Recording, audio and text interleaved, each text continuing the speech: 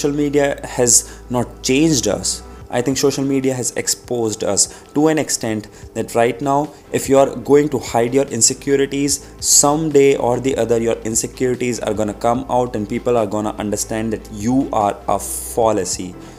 And instead of that, I think if you focus on portraying your true self, like revealing all your insecurities on the very first day, you don't have to fear anymore.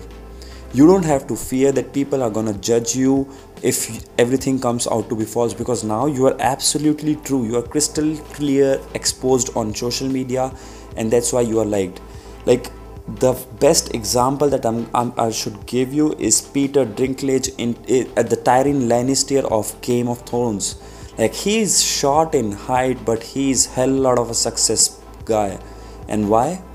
Because he's not insecure. Like, he has created his own parameters of judging himself. He doesn't believe on the parameters of the world that tall heighted people are great, and that's why he's not at all insecure about his height, and that's why he's one of the best paid actors and most favorite personality in Game of Thrones ever. And that's how things work. Like, you have to be self-confident enough on things that you have, and you should not cry or dwell on things that you don't have. Like, if you don't have a great height, it's genetics. You cannot do anything about it. Either you can cry your whole life about you are not tall, or you can cherish the things that you have. Like, you might be short, but you might be a great writer, right?